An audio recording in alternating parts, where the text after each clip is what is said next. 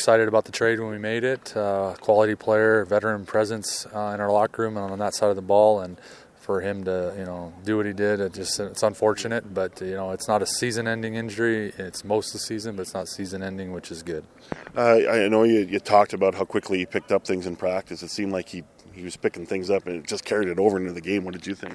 Absolutely. I mean, the few plays he was in on our defense, he made a difference, I thought. And like I said, I just know the comfortability would have been there to continue that progress. But the rest of us will pick it up and we'll be better for it down the road. As a club, how do you address it? Do you and Ed go out and try and get another player in? Or? Yeah, I mean, there's guys that, our scouts have looked at that Paul and Ed know that are out there that we're interested in, and we'll fill the void. But for now, we'll focus on the guys that are here, and we'll play the best we can with them.